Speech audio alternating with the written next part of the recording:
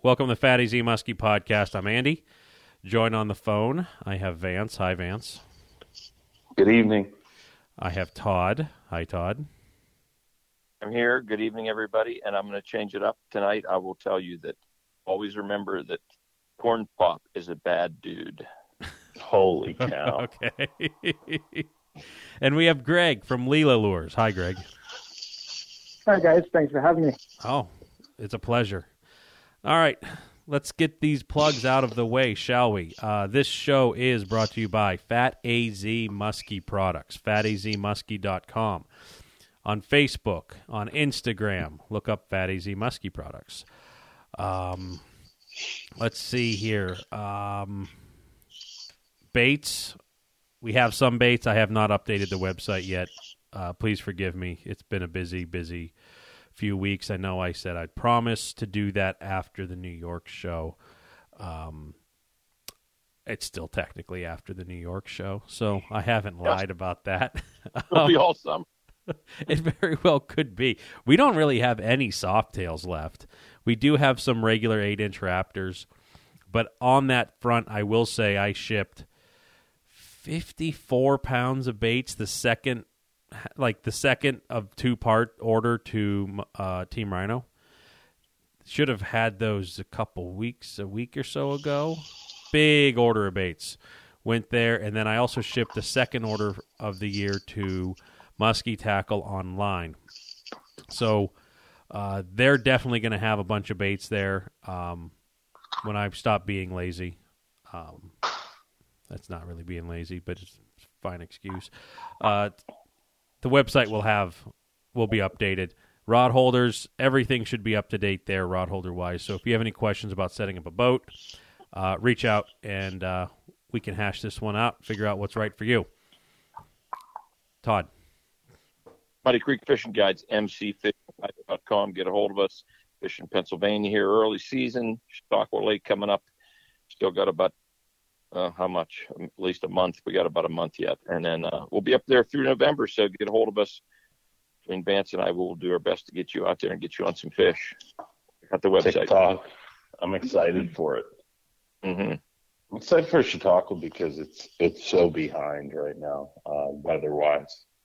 It snowed yesterday and stuff. It'd be a fun year up there.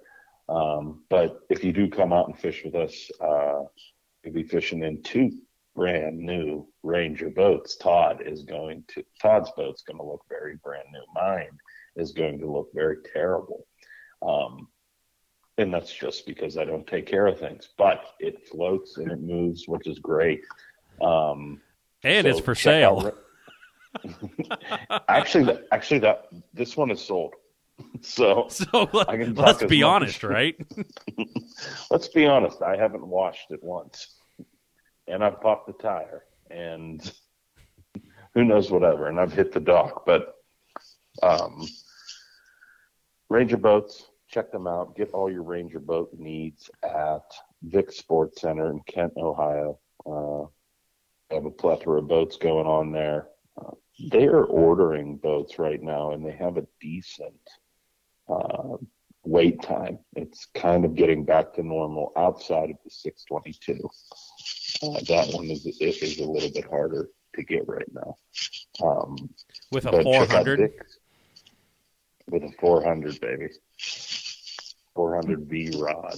But check them out. Check out Dick. Shout out to them for sponsoring us in Muddy Creek and the show. And St. Croix Rods, best rods on earth. Give them a fair shake if you're in the game for casting or trolling and muskies. And I think that's it for me. That's it for you? Yeah. Let me ask you a question, Vance. Oh, God. How do your feet feel at the end of a long day of fishing?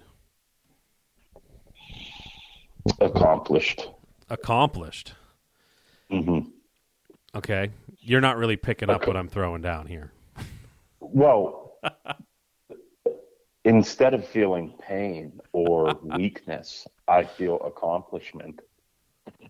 Okay, can you explain to me why you feel accomplished? Everyone can tell we rehearse these. Andy, it's what I'm stepping on. Are you in it right now?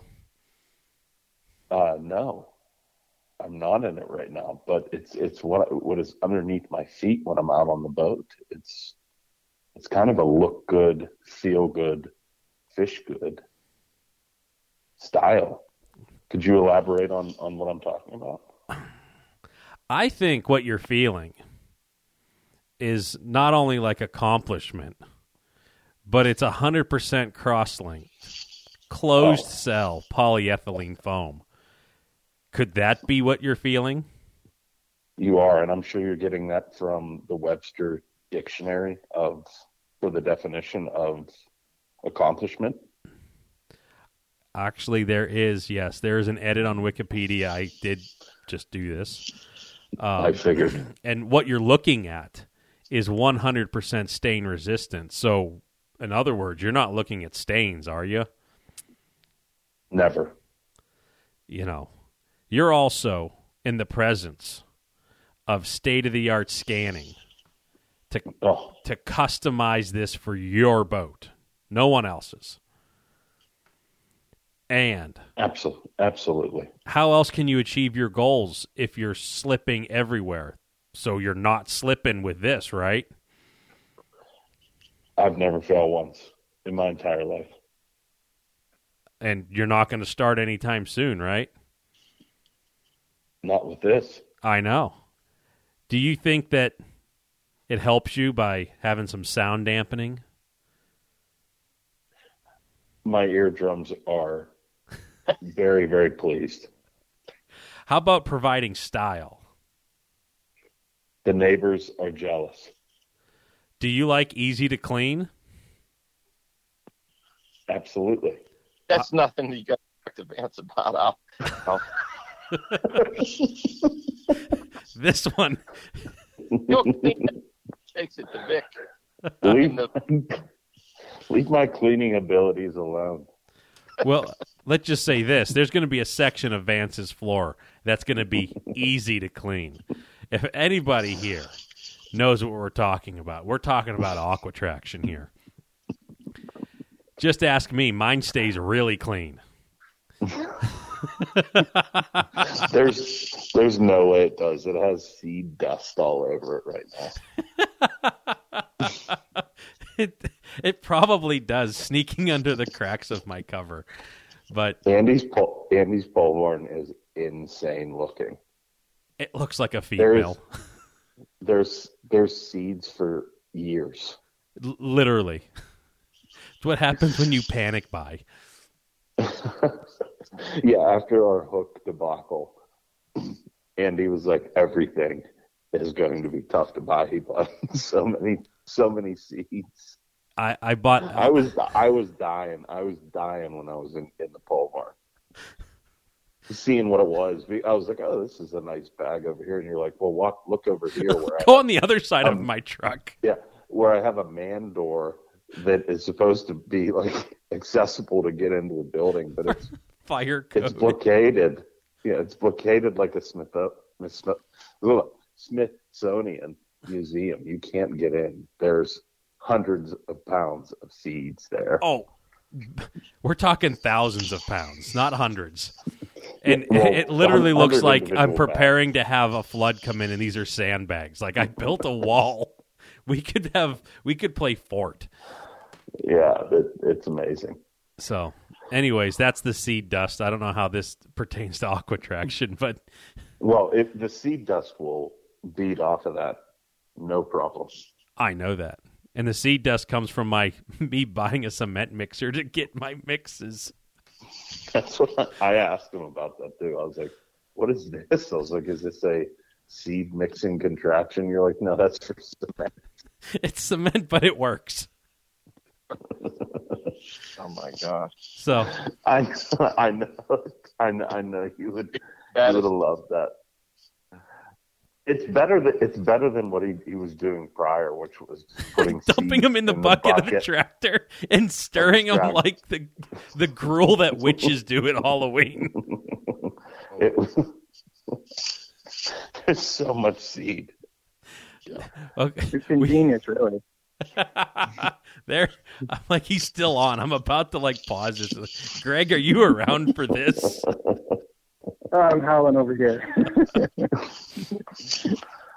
So I guess I'll do a quick explanation. With the price of everything going way up and things last year, especially seeds, getting hard to get, I jumped on the wagon early, and a lot of these seeds will have, a really good holdover from year to year. So I bought everything I need for this year and next year. So it's 17 acres times 2 years, times twice a year planting. So I could literally go and plant 60 acres right now. And you didn't see what's stored up in New York in buckets either. So I've been hauling it up there when I make it there. So anyways. Aquatraction. Yeah, if you have some dust, it is no threat to Aquatraction. So if you're in our area, Western Pennsylvania, Eastern Ohio, look up Nick at amfmarine.com. AMF Marine is his site. Nick at AMF Marine is the email, or search out your local Aquatraction dealer. All right. Greg. I'm here. You're here. Thank God. I wouldn't have blamed you if you would have hung up after that. Tell us where we can find Leela Lures. So I don't have a website as per se, but like most small batch guys like myself, I just sell on Facebook. So I have a page called Leela Lures Direct, and you can just reach out there. And like most guys, Instagram, Leela Lures. That's pretty much it. All right, very nice. All right, before we jump into the baits and stuff like that, we always tend to try to get, let's have a little history here. Start where you want. If you want to start when you're 3 years old sitting on the bank with a bobber, if you want to say I got serious around this time, wherever you want, give us the history on how you got into, making baits. But kind of start with fishing and stuff like that. So wherever you want to go, let's hear it. Well, I guess I got into muskie fishing because my grandfather, he had a cottage in Bobcaygeon on Pigeon Lake. So going up there, spending the summers, he used to take us out in the boat, and he wasn't really much of a fisherman, but he would troll us around with some old plugs and whatnot. And, every first time muskie catch, you get a big gator on the line, and it's like, holy crap, what the hell is this? So that sort of set the bug. I think I was probably about 8, maybe 9. And from that point on, plugs? I don't really know the name. They look like a reverse torpedo. They had a cup face, usually white and red. They look like a popper, but they sort of went underwater and wiggled a little bit. Todd, do you know anything like that? Oh, man. Could be like a Bassarino, or I'm just thinking of some of the old school lures there. I don't know how long ago this was, This was I think it's probably early 80s, 82, 85, and around there. Yeah, I mean, you wouldn't have had a plethora of lures to choose from back then, that's for sure. No, but these were mostly wood.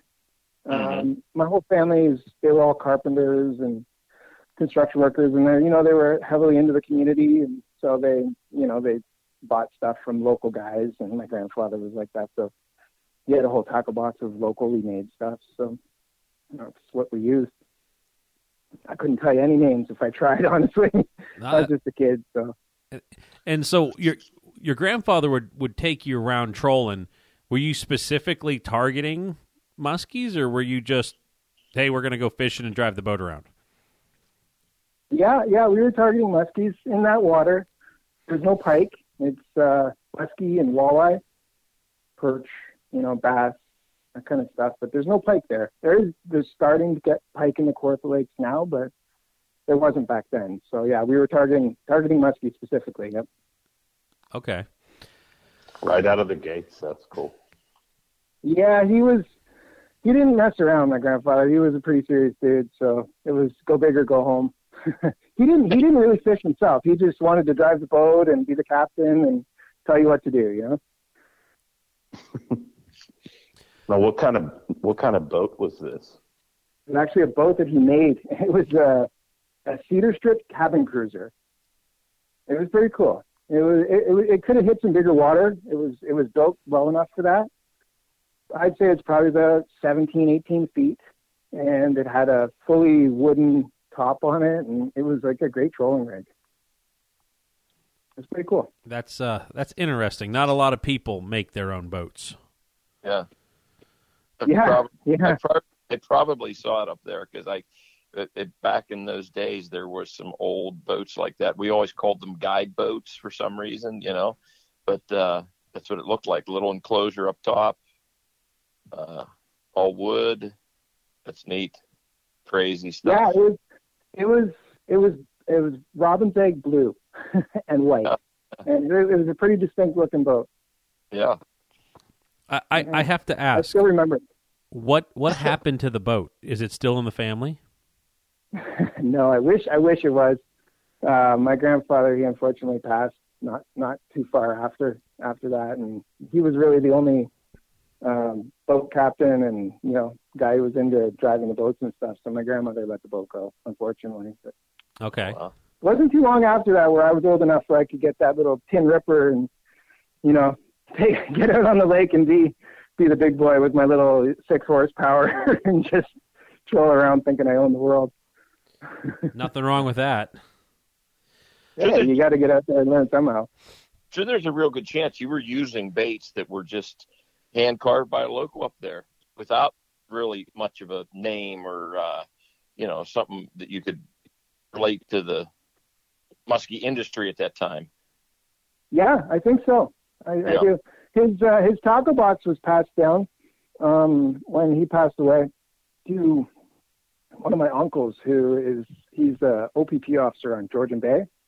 Okay. And he was a big fisherman, so he would probably still have those things if I reached out to him. He's a collector of finer things, so I might do that one day, just see what he's got, see what kind of knowledge he has on them, because he would probably know.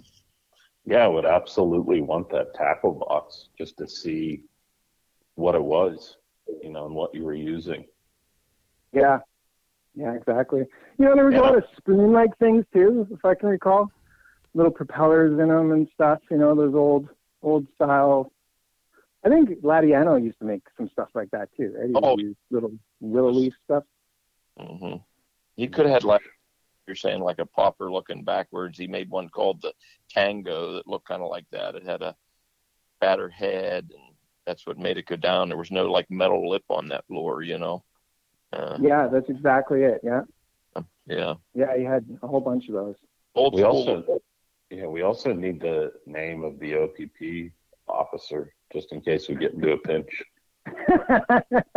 Long since retired now, thank God. Yeah, he was an officer on and off the water. So yeah, he's my great old uncle. God bless him. That's awesome. So moving on. Sorry. Okay, go on. No. Go ahead. I don't want to interrupt. Yeah, when I was like my early 20s, I was out on Georgian Bay, and my uncle actually pulled me over one time. Did he know it was you? He did, yeah. He did, yeah. And he was all officer, no uncle. Shakedown, yeah. Those guys are different up there. It is way different to getting pulled over here in Pennsylvania or Ohio or New York or wherever I've been, Kentucky. And when the OPP comes, they're all business. I think it's probably because we're from Pennsylvania. They see the plates, they think we're out there partying, and they check you out pretty good. But so far, so good. Run you through the ringer, eh? Yeah. Pretty tough on us, but bad American. Okay, so there was no like little smirk or whatever. He was all officer. Like, did he tell me he wrote you a ticket? He tried. He really tried. as a young 20-year-old out of my own boat, ripping around, he thought for sure I was out there, some sort of substance abuse or something. But no, I was all business, so I was lucky. Yeah, he couldn't get me with anything. Okay. Not for lack of effort. So, Yeah. okay, so now you graduated from the wooden homemade boat. Now you're ripping on with the 6-horse. Were you continuing to muskie fish with the little tinny? I did, yeah. I loved Bob Cajun and Pigeon Lake and Sturgeon Lake and stuff, and it was just so vast to me as a kid. So yeah, I toured all around and I caught lots of muskies. Those lakes have great numbers. You can go out there, and if you're on a good day, you can get 10, 12 fish. So I had I cut my teeth pretty good on those waters as a kid. But as I got older and I got bigger boats and stuff, I wanted to move on. So I started fishing bigger water and sort of fell into a hole of Georgian Bay fishing, and that's where I've landed, and that's pretty much where I stay. I've seen some haunting ghosts over the years, and like every musky fisherman, they've got that story. So I'm chasing the big one out on Georgian Bay. Well, when did you make that transition? Especially, so you go from a guide boat or a homemade wooden boat, and you got somebody else being your captain, then you're ripping on this little tinny. How do you make that transition into, I want to go onto the big water at this point, especially if you just have a small tinny? Like, did you feel like you accomplished everything in these inland lakes, or did you just get this passion to just go after one fish? Yeah, that passion was instilled early on. Where our cottage was on Pigeon Lake, it was right across from, Todd, you may know it, the Gordon Yacht Harbor is right in Little Bob Channel. There was a free launch right there. Yep. So our cottage was the big white house across the road.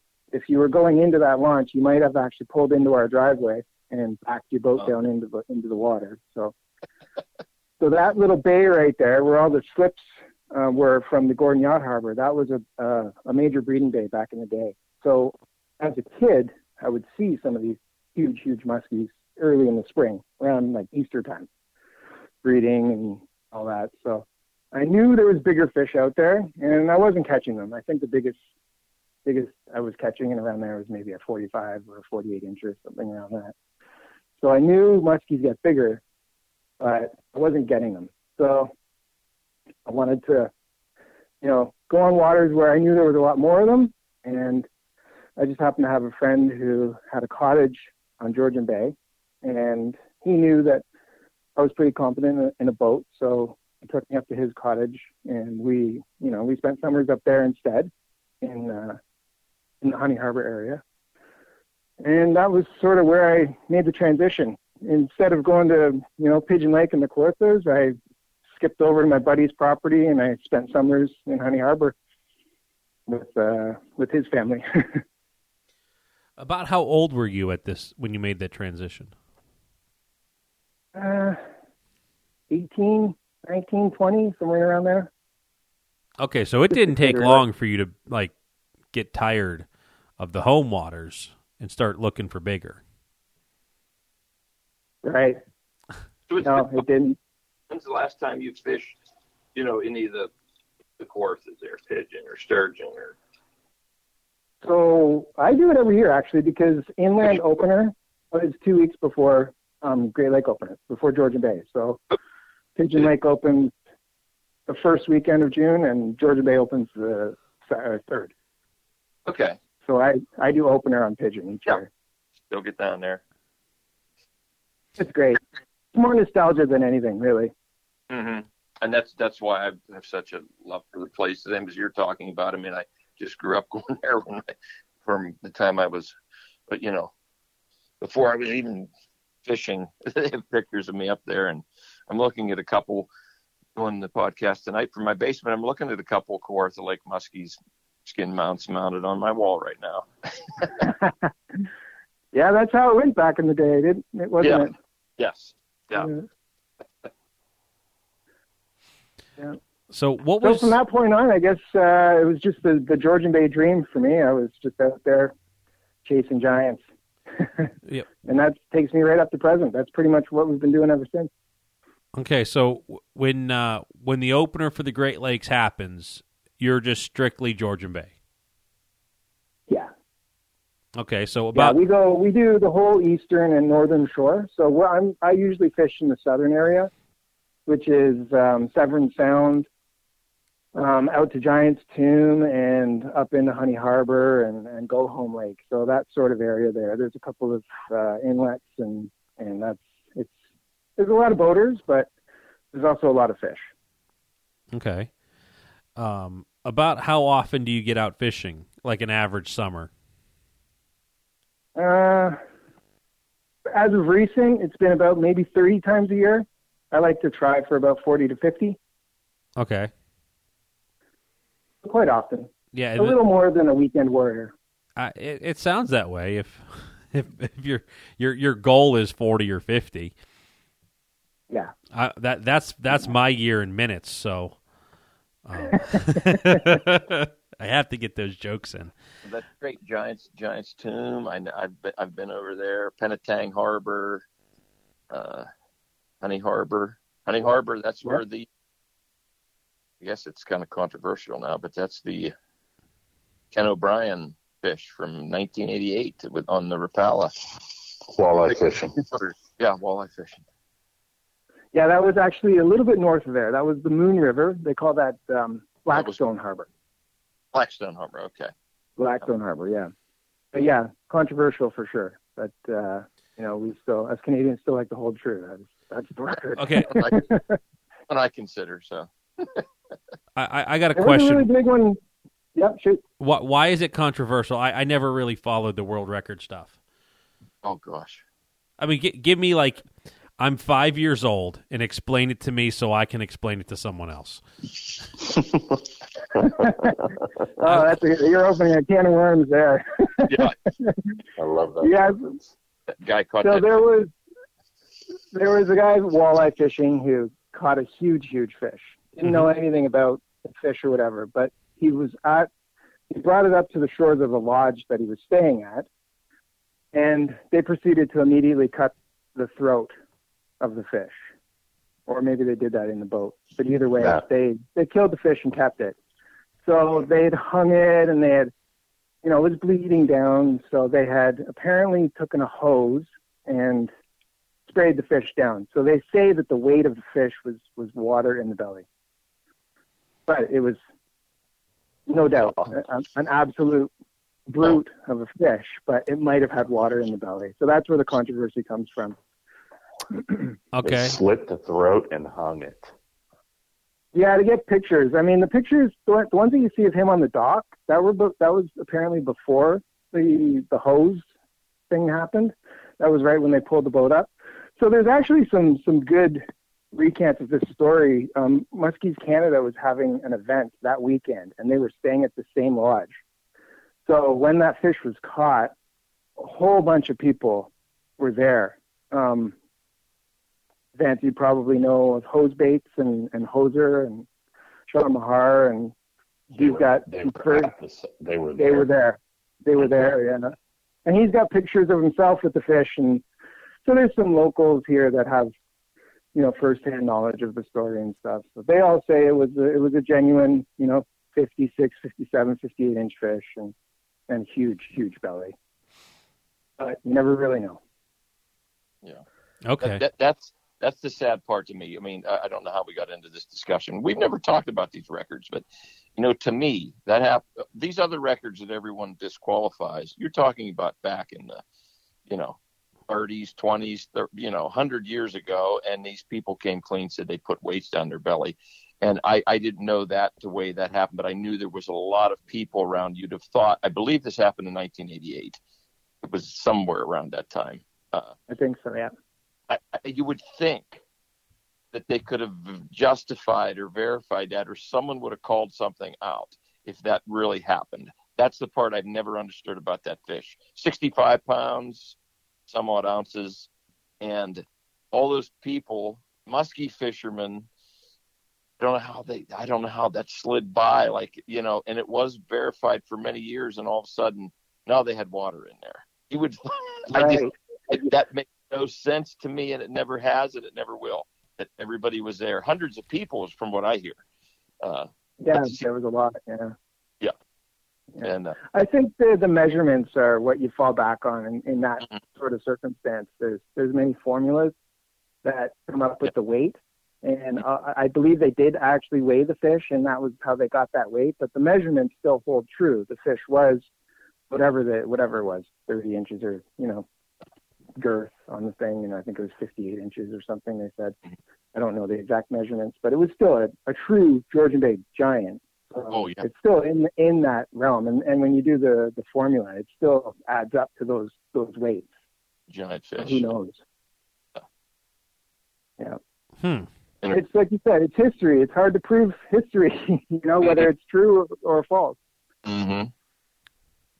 Right. Well, it repeats itself, and that's why Todd and I go out every day and catch the world record. Yeah. Interesting. I don't want to dwell too much on the world record. Yeah, I don't want to do the world controversy stuff, but I guess I never really heard why that was so controversial. But all right, so it's cool to hear. It's cool to hear a Canadian aspect of it, where absolutely, because we hear things down here, but then there's a whole crew up there that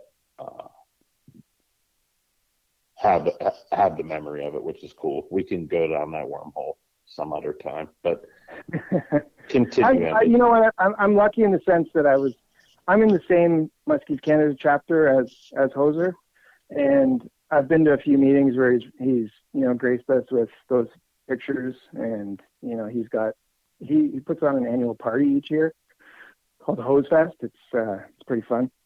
But all those photos are there, so you can get to see them, and you can see other photos that he's caught fish that are 50 pounds and stuff, and you see him holding that fish, and it's just way bigger. So well, that's incredible. Yep. So now you're tooling around Georgian Bay a lot. Is it? I mean, I can kind of answer my own question, but I'm going to ask it anyway. Apparently, there's enough of a size in a strike ratio versus time spent in the boat to keep you interested. Do you feel the bay lives up to its hype that, I've never been there, I probably never will be there, but you always hear the hype. How do you think it actually lives out?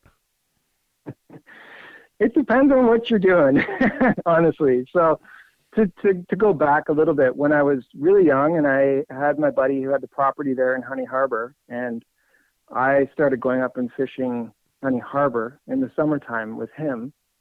And I'll give away a little bit here, but we were using bucktails and sledges and stuff like that, just your typical musky bait. And I didn't see anything. We were fishing weeds and shoreline, and the islands are endless. And I went years before actually catching a muskie on Georgian Bay doing that. It never really worked out for me. It wasn't the tactics that you need to do.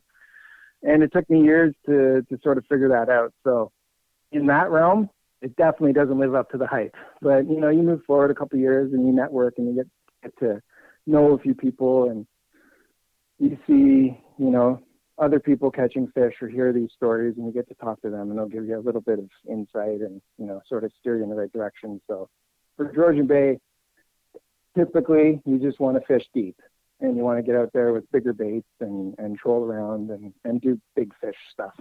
So I started doing that, and it ended up panning out a little bit better for me. And that's where it sort of rolls into the bait making thing. You want to get some baits that are bigger, and there's not really a market for that. You go to like Bass Pro or something, and you don't see a 12-inch, 30-foot diving bait. It's really hard to find.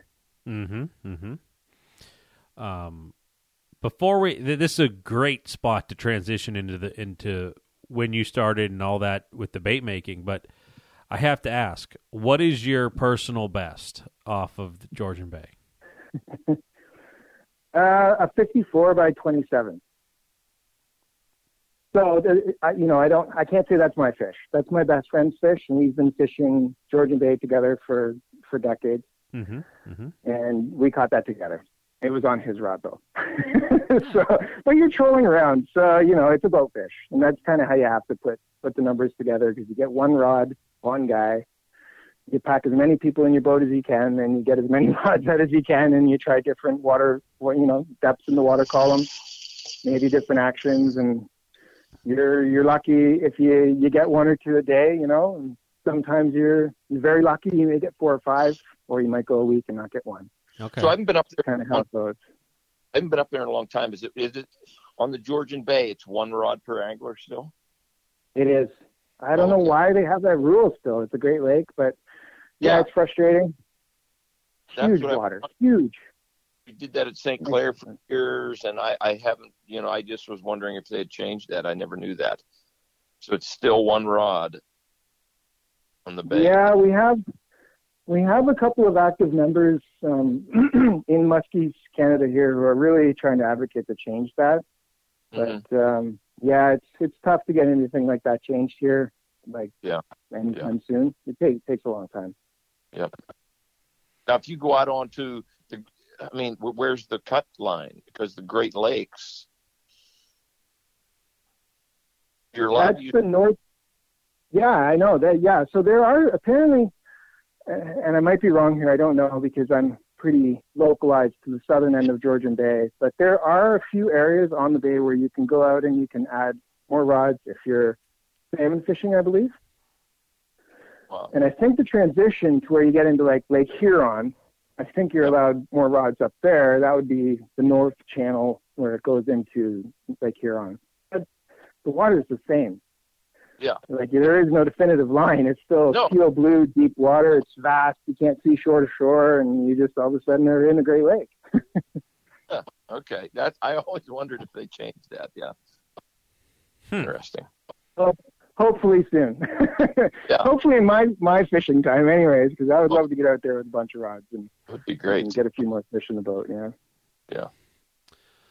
All right. So, at what point did you say, I'm going to try my hand in making these baits?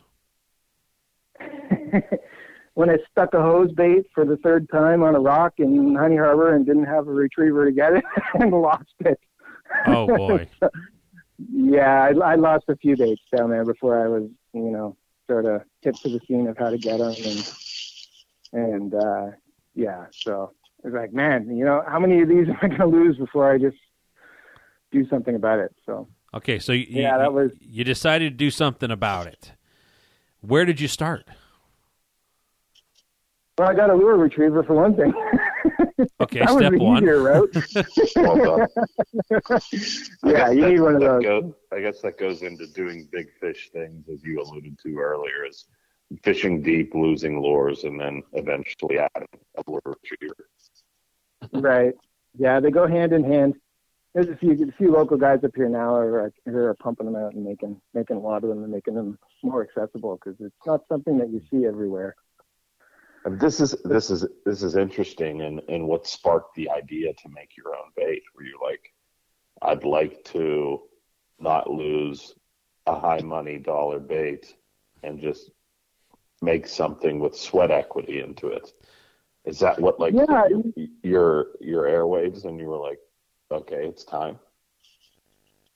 Yeah, so I thought about it for a long time, and probably like you guys with Project X, and the same thing. You're out there, you're trolling around, you're like, man, if this thing would just rip forward for me, I got to figure this out. Mm-hmm. So it's the same sort of thing. I'm out there, I'm like, I'd love to be able to just get something that would just swim nicer, but not pound and still really get down there. And, I need a little more seductive action or something. So, having a carpenter background and being pretty handy with the tools, I just started tooling up a little bit and dabbling in the home garage and just trying to figure it out. Took a long time, let me tell you. It's not easy. There back then there was no knowledge, and wasn't even long ago. This was like 2017, 2018, and around there. Okay. There's a few guys putting videos out. Like I think Brett Holder Nice. was putting videos out then. Brett Holder, well played. That's why I niced him. Yeah, so it was a bit of a learning curve. I started making some Franken baits and trying them out on the water, and wasn't really working out. So by Franken baits. Like many, yeah, but like, what was your first bait? Like, what was the idea behind it? I'm thinking of Frankenstein right now. So I took a Cisco, because we have enormous Cisco on Georgian Bay. They have like 16, 18 inches. And I took a picture of a deep lake Cisco that we have here. We have a couple different strands of them. So I photocopied it and I traced that out on some paper, and I made this really symmetrical fish shape, kind of like the Jesus fish, that little outline. That's like a perfectly symmetrical Okay, fish yep, with a tail. Yeah, absolutely. So it looked like that. And it had a square lip like the matlock or the headlock. So I was going for an action similar to that, something erratic, but not too aggressive. And it was ugly as hell. Didn't really work great. Didn't catch any fish on it. Trolled it around a lot. But, that's a big investment for one rod a person. Like it is. Like if I made a garbage bait and I threw it on one of the 3 rods I'm allowed, so be it. But for you, this is like, well, I'm putting all my marbles right here. Exactly. Yeah, and it's not like if I was in Pigeon Lake, maybe I wish I had a little bit more smarts about me at the time, but I should have gone to maybe Lake St. Clair, where you can get some good numbers, or that you're going to be in a fishy zone, and test your baits there. But I was stupid, and I'm going out in the middle of Severn Sound and trolling around. So yeah, maybe it was the year, maybe it was the time, maybe it was me, maybe it was the bait. Who knows? I moved away from that bait though, because it wasn't the action I was really looking for. I wanted something a little more smoother, a little more swimmy action, less erratic pounding. Although it was a nice shape, I did like it, but I just totally went away from it. And you know what actually helped me out there was Video from Blue Water Baits. He reached out to me online, and we got to talking, and he steered me in the right direction as to stuff that works a little bit better, and he gave me some pointers. All right, and these pointers, do you think helped you with the next one? Absolutely. Yeah, he's a very forthcoming dude. He gave me a lot of really insightful tips and things that worked out, and other baits that he had made previously that he wasn't making anymore, that maybe shapes that work better and stuff like that. So that's where the current bait that I make came from, the Jammer, which is a 9-inch bait, and it's I guess you'd say it's a drop belly. I didn't actually do the drop belly first. I did like a regular symmetrical shape, but under video suggestion, it would be a bait that might work a little better. I feel like it doesn't look like a drop belly though. Well, it's like a perfect taper. Thank you. Yeah, I tried not to make it too much. I wanted to still keep a good amount of meat. If you look at a typical bait fish, they don't have a huge cutout in towards the tail like a traditional drop belly lure, like a shad bait would be. Mm-hmm. It's a little less. So the 9-inch is the one that I'm holding right now. Not that you can see me, but we have 2 for the bait review, and the bigger of the 2 is the one you're talking about, correct? Correct, yes. Okay. All right, continue. Yeah, that's the Jammer. It's a deep diving bait, and that's the one that I started prototyping at that point. I made the initial one, which was I called it the Rod Breaker, because the lip was the same style of lip. It was just a little bit wider, and going out and testing it, first initial run, I was using like a full composite rod, and it dove way deeper than I thought it would, like way deeper. And I hit a shoal 25 feet down with like 40 feet of line out, and it just bent the rod right over and snapped the rod. So I got the lure back, thank God. But yeah, it was a pretty aggressive dive angle on it, so it was a little too much.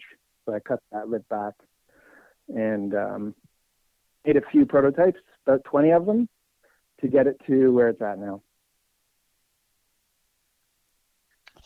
What did you find in that the prototype phase of where it's at now? What did you start with? What didn't you like to make it to where it is now? Well, outside of the rod breaking. I wanted a certain type of action that was more of swim than a thump. And I find it pretty easy to put a toe point in a lip pull bait and get a really aggressive tail wag, because there's a lot of forces pulling on the lip and there's no forces at the back. So I was looking for more of an even pivot point in the way that the bait wiggles, I would say. So the pivot point moves back towards the middle of the bait. So that would give it a little bit more of a nose swimming, so to speak, rather than a tail pounding. And it took a lot of tweaking to be able to find that swimming action I was looking for. I'm making the bait swim like you were Swim, saying yeah. right now. I wish I had. Yeah. Are you making fishy swimming noises too? I no, because people would think I'm weird, but Swoosh.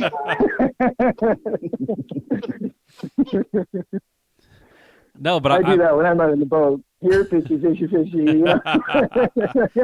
Going back to the Sesame Street days. Bert yeah, and Ernie. yeah. Days are long out there. Yeah. So on that big bait, the jammer, what do you think the ultimate depth is on it? 36 feet is the most that I've seen it hit. I don't have a lot of them out there. I really haven't been making a whole lot. This year I ramped up production a lot more than before, but I think there's probably only about 450 after this year out on the market right now.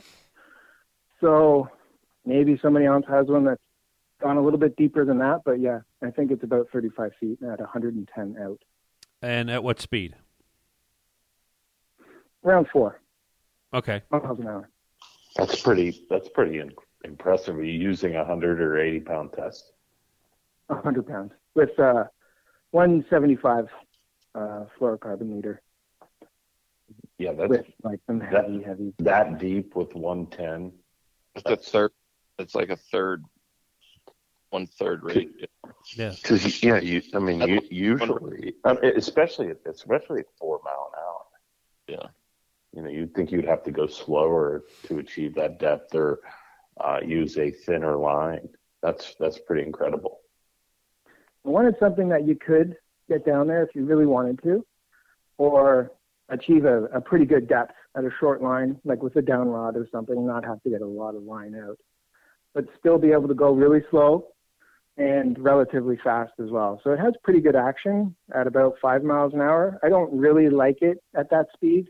Some people might, but I think it swims best around 3.2 to 3.8 and around there. It looks the nicest to me anyways. For the action that I was shooting for, that's usually the speed that I like it at. Okay. Now, do you like that speed year round on the Georgian Bay, or are you developing a lifetime fish fall style of bait? I wanted it versatile, but yeah, for me, I fish really slow in the fall and I fish really fast in the summer, and that bait is something that I feel like I could do both with. So I was happy with that once I finally got to that prototype where it did that. I went up to 7.5, 8 miles an hour, and it still stayed true and wasn't blowing out on me, and flew right down to 1.5, and it still moved well. It dove, it stayed under, and it looked good. Winner. Chicken dinner. That's right. So that's the 9-inch, and now I'm holding one that's probably closer to 7-inch. The Spud. The Spud. Yeah, so that one is a flat-sided bait. I guess we could get into the construction of them after, but the Spud was, I felt like there was a hole in what I was giving people, and there was a bigger market for smaller baits. So I was looking at templates that I had made, that I had just sized up and down on the computer, and this little template of a little 6-inch bait was really calling out to me. So I started making that, and then when I actually got the bodies made, I was like, I don't want to be like putting my fingers that close to the router. So I sized it up to 7, and I made some really big jigs, and I kept my fingers away, and it landed pretty good with the 7-inch.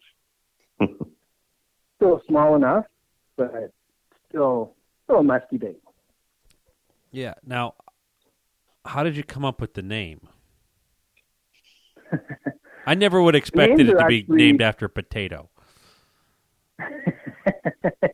Yeah, so they're all they're honorary names of our dogs. Okay. Jammers was a nickname for our now passed on dachshund, Frankie Potatoes. Okay. And Spud is now our new puppy, and his name is Spud Muffin, and that's where the little Spud comes from. So. Okay. Awesome. Yeah, we're a dog family.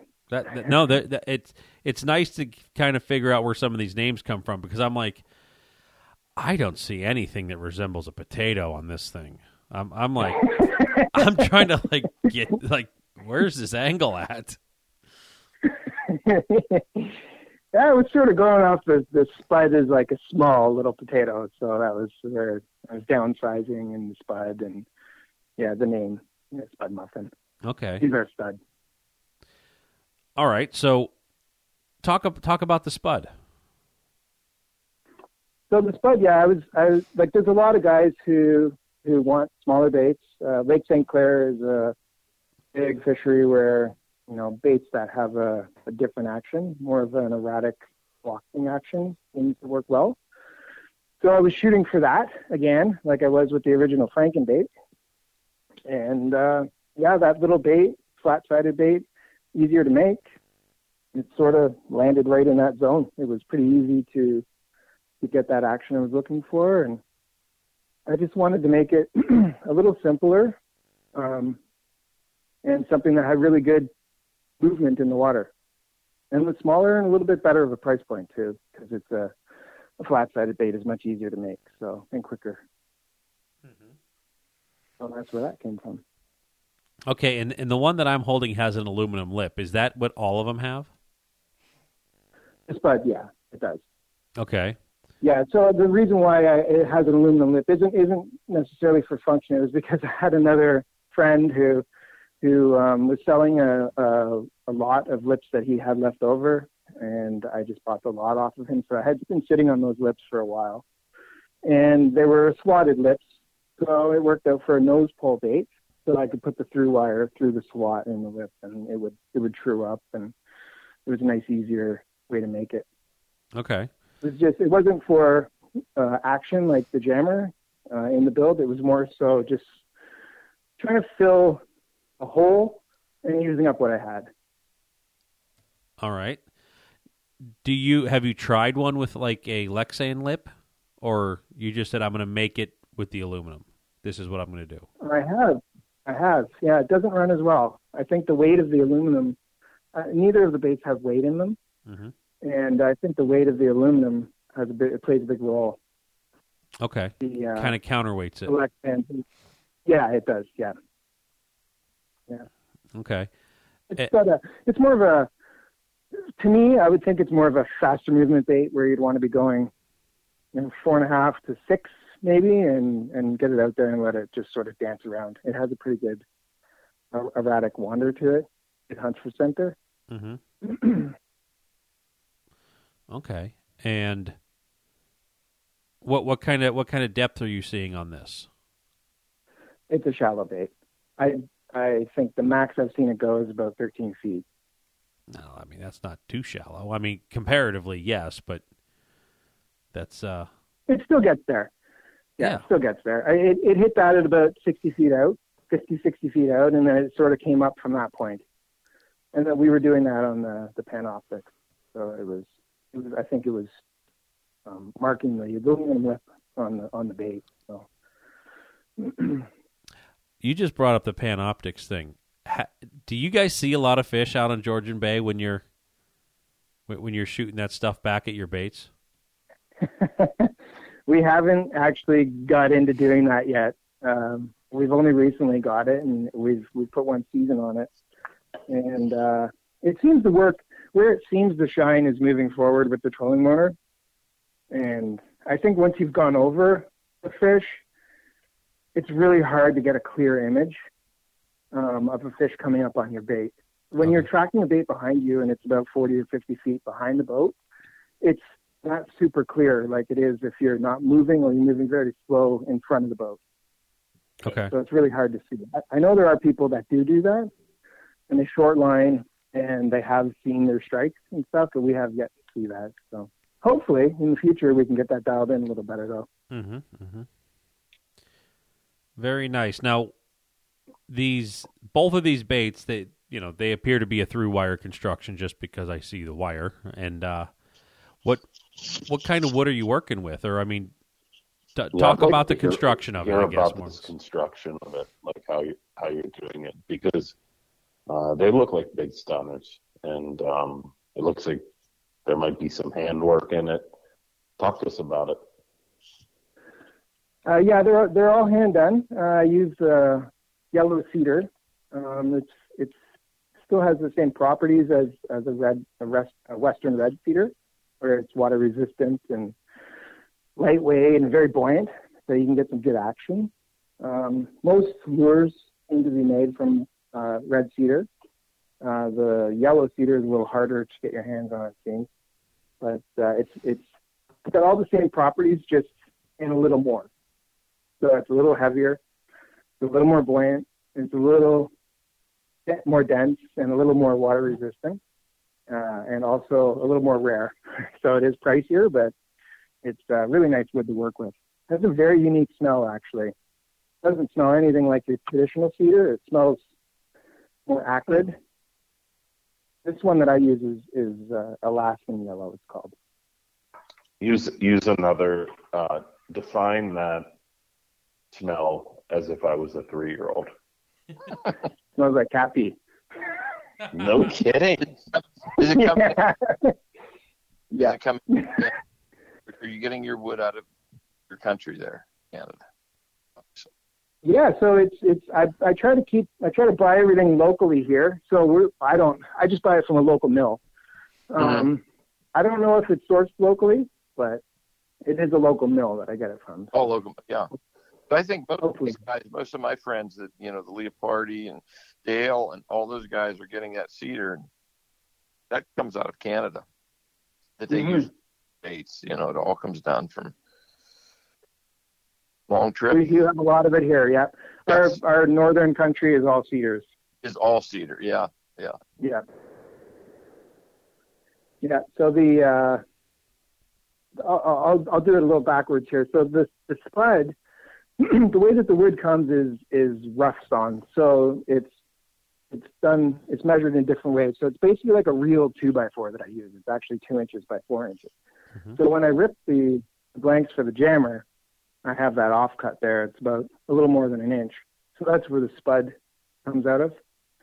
And that's a much easier build because I just trace the shape out on a router with a bearing and a jig, and it gives me the same shape each time. And then I use a different router table with a round over, and the body shape's done. Everything is done beforehand on square stock. So I guess like Brett Holder, I use a jig for everything, and all the holes and through wiring and all that stuff is all done as a step in the process through a jig. Okay. So at the very end is when you get to the shaping part and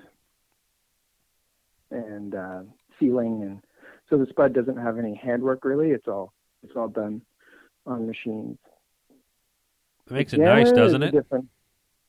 But the jammer does, yeah. The jammer is a tapered bait. So it has, if I could explain it as the nose and the tail taper in from the thickness of the body. So I've tried to give the bait a fatter belly, so to speak, in the middle of it. So in order to do that, it adds a lot of steps to be able to use a router to get the shape of the profile of the bait, so the roundedness to the body. So you can get it pretty good with tools. There's a lot of steps, changing different angles and running it through either a table saw or a router. I use a shaper, actually. I don't use a router. So it's a huge bit. It's like 4 inches by 2 7/8. So I've made extensive jigs to keep myself about 2 feet away from it because it spins at 35,000 RPM and it's screaming, I want to eat your fingers. Mm-hmm. So, yeah, I try to stay away from it all. I've tried to make it as safe as possible. So once I get all those steps done, it's basically hand shaping it with a spoke shave and getting the tapers nice and symmetrical and sanding it from there. Again, the same thing, all the holes and eye sockets and lip slot, that's all done in square stock initially, so they're true in the square, and the center of the bait is all dialed in beforehand from square stock, so it's even. Mm-hmm. Yeah, I'm looking at the jammer right now. It looks like it sucks to make. I'll just put it out there. It does. It does. The jammer, so initially it was about a 7-hour bait to make. Wow. Oh, thank God. Yeah. It really, really sucked. The first year I made him, I think I made 30. Yeah, it really sucked. So I had to spend some time in making some good jigs and trying to cutting down on the steps of the process. I'm at about 48 steps to get the jammer to finished. That's with a pretty easy paint pattern and a low number of epoxy coats. Mm-hmm. Some of the patterns, like the Cisco that I think you have there, Andy, that's got a lot more layers to it.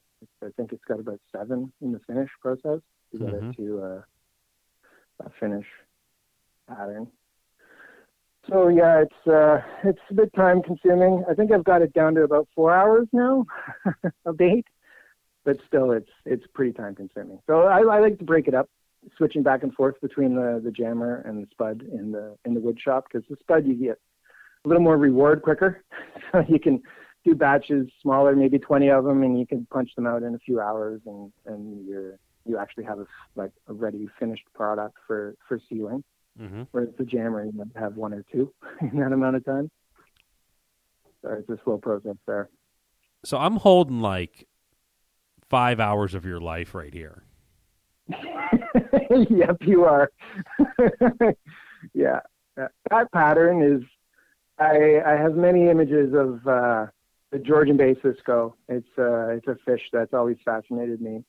And that's what I've tried to get. I do many different variations of it, but I love that bait fish.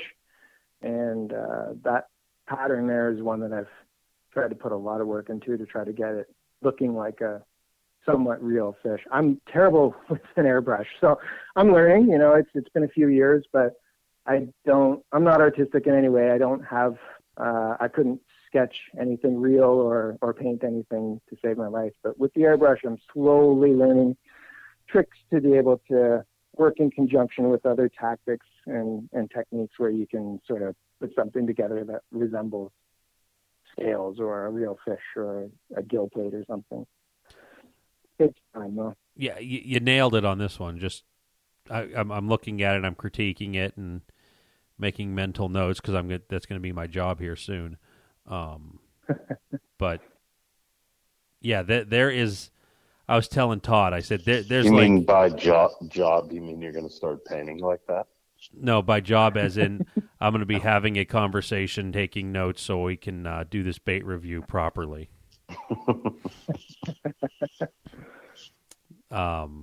I take all criticism as a positive in the end. It's something that you can work on to better the end result. So I hope you'll give me blunt honesty. Well, I wasn't going to throw a lot of negatives, but if you want me to nitpick this, I can give you some, but not right now. Please do, yeah. I'll give you one right now. Is there's not one for myself in this package. Yeah, I know that because beforehand we had spoke previously in the past saying, hey, I'm going to give you some. And then you guys started this bait review, and I was like, dang, I got to send you like 8 of them now. Give me a week of your life. Yeah,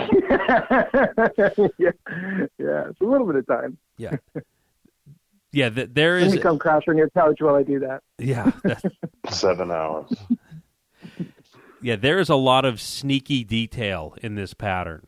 That is, I hope whoever gets this, because we haven't really hammered on, even though we probably should, the bait review. This is going to be a really big prize. So, yeah, but we got to hold that off a little bit into the summer here. Because you got to give them a good test. Yeah. Yeah, because we're going to be doing a lot of casting that first of the season, and I know I'm not going to put that out in Pennsylvania order because the bait review would be like, "Here's my review. It's on a log." Oh, yeah. How terrible would that be? Does anybody have a low? I didn't even think of that. A lure retriever for me, and we just snagged one up. Yeah, and like one of the 3 of us or 4 of us that were reviewing it just completely lost the bait. It would be such a buzzkill. Can I bum you for another 4 hours? No, that would suck. That's actually something that's gone through my head before is selling somebody a lure and a handmade lure, and their price reflects the amount of work that goes into them, and they put it on not realizing the initial dive curves of it, and because it is steep, and crashing it down in some rocks and losing it and not having a lure retriever, and I guess I would be reliving some of my past horrors. So those jammers I send with a leader just to make sure that this is at least a baseline of what you should be using with a lure like this. Yeah. Because it might go a little deeper than you're aware of. Yeah. So here's your warning. I'm supplying you with terminal tackle. A lot of our reservoirs down here, they just throw logs and there's trees down there randomly. And sometimes the lure retriever does not work because of that. It's not just rock. It's not 100%. Yeah, it's not 100%. If you're using a bait that goes 35 down in a reservoir that averages 10. Well, yeah. Yeah, with the spud going 12, is like I spend a lot of my time fishing in 15 feet of water or less. So yeah, it'll be fine. Yeah, but very nice. Yeah, What were you gonna say? I was just gonna say, that would be a thing of horror using a brand new bait and losing it to the lake the very first time out. Oh, especially when it's for our cause. Oh, especially for the lure review. Sorry, I lost it. Yeah. Yeah. So, I guess, is there anything else you want to talk about on the baits? A lot of people ask why the Lexan lip and why a 1/4 inch Lexan lip. Mm-hmm. And it was actually video. Sorry, that's Spud thinking somebody's at the door. Okay, love it. Hello, Spud. So, Lexan is actually very flexible and malleable, and these baits are made with the through-wire construction and the stainless steel harness to be able to take a beating. And that Lexan will actually absorb if you crash it into rocks. It won't it will flex. It will bend right over, and it will absorb it, so the shock doesn't go right into the wood where the lip slot is, and potentially break the epoxy away. So that's why it's 1/4 inch, and that's why it's Lexan. I initially made this bait with 1/8 lip, and it was just flexing too much, and I could see the epoxy starting to work its way loose from the lip. So even though you scratch it and you try to get a good bond, it would still, I could see it being a potential area for water to get into it. So I sized up, and so far so good. I love that. I love that explanation. You know, there's always a little bit of a talking point about, you know, the difference between the aluminum lip and the Lexan lip, and you know, I've seen it happen. You put a nice big aluminum lip in there, and you bang some rocks up there in the bay, and it'll rip the bottom right off out of the lure slot, or the slot where you grooved it for the lip. Snap it right off. You know? Yeah, it can. Yeah, depending on the type of wood and the construction, or you know, maybe how old the wood is or the epoxy. Yeah, it could. I've seen it happen before. I've had a few baits that have broken the lips right off. So. It gives you a little bit. I mean, it's going to get banged up. It's going to get gnarred up a little bit. So does the aluminum. But yeah. Yeah. The other little point is something not everybody might notice, but the hook hangers are turned sideways. Most of these kind of baits the hook hangers are in line with so body. You turn these ones sideways. What's the science behind that? It's just so a hook will sit nice and neat against the body. When you have a split ring and the hook, the way that it wants to sit, it always seems to lean to one side or the other when you have your hook hanger straight. So I just felt like it would sit a little neater against the body like that. And so far, so good. It seems to have less wear on the body shape. Okay, is that a extra step for you? And are you teeing your hooks, if you will? Absolutely tee every hook on a wood bait. That's rubbing against the body, yes. And it does seem to lessen the wear, although it still will wear. The epoxy I use is fairly durable, but it will eventually work its way through. I tee them, and I also bend the tips down. So, yeah. And sorry, what was the other question? Is that an extra step for you to put them kind of perpendicular to the back rather than in line? Like getting your through wire.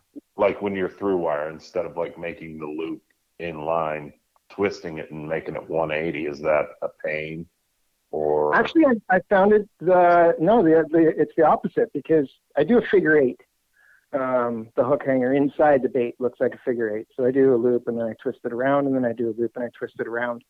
And these just fit in there nice that way. The wire can just slide right through, and it actually makes it easier. It's just a matter of aesthetically lining them up in the end and getting it to the right size. I use a bender and a jig, so they're all the same, but you know, sometimes it moves when you're setting the epoxy and filling the bait, backfilling the bait with epoxy and stuff. So, yeah, it's actually easier. You know, what's the first thing you do when you get one of these? You turn it upside down and you look down the bait and you look at the lip. Is it straight? You know, like, so if you have those hook hangers and they're turned the other way and maybe they're slightly off or whatever, you're going to see that right away. So right. I guess it sort of, you know, hides any imperfections as well. You never guess what I'm doing right now. Couldn't imagine. Yeah. Pictures before you before you got on, and what was the first question I had, Andy? You asked, are those hook hangers turned 90? Okay, sideways. Yeah, there's nothing wrong with that. It's just I haven't seen too many baits like that. So yeah, it's something different. Yeah, there are a few. I think Matlocks are like that. I think he keeps his sideways. There's a few others out there that do that as well, but I think it's probably for the same reason. Who knows? Yep. Just a small little thing that I did just because I wanted to try to Yeah. Keep the baits as long as possible. Yes. Good stuff. All right. Yeah. If there's anything else, now's a good time to do it. If not, I'd say this is a great stopping point. Yeah, no, I think I'm good. I just want to take time to thank you guys for having me on. I appreciate it. A new guy out there, and I don't really have much of a reputation, and I really appreciate you giving me a chance to get on air with you guys and talk about the baits.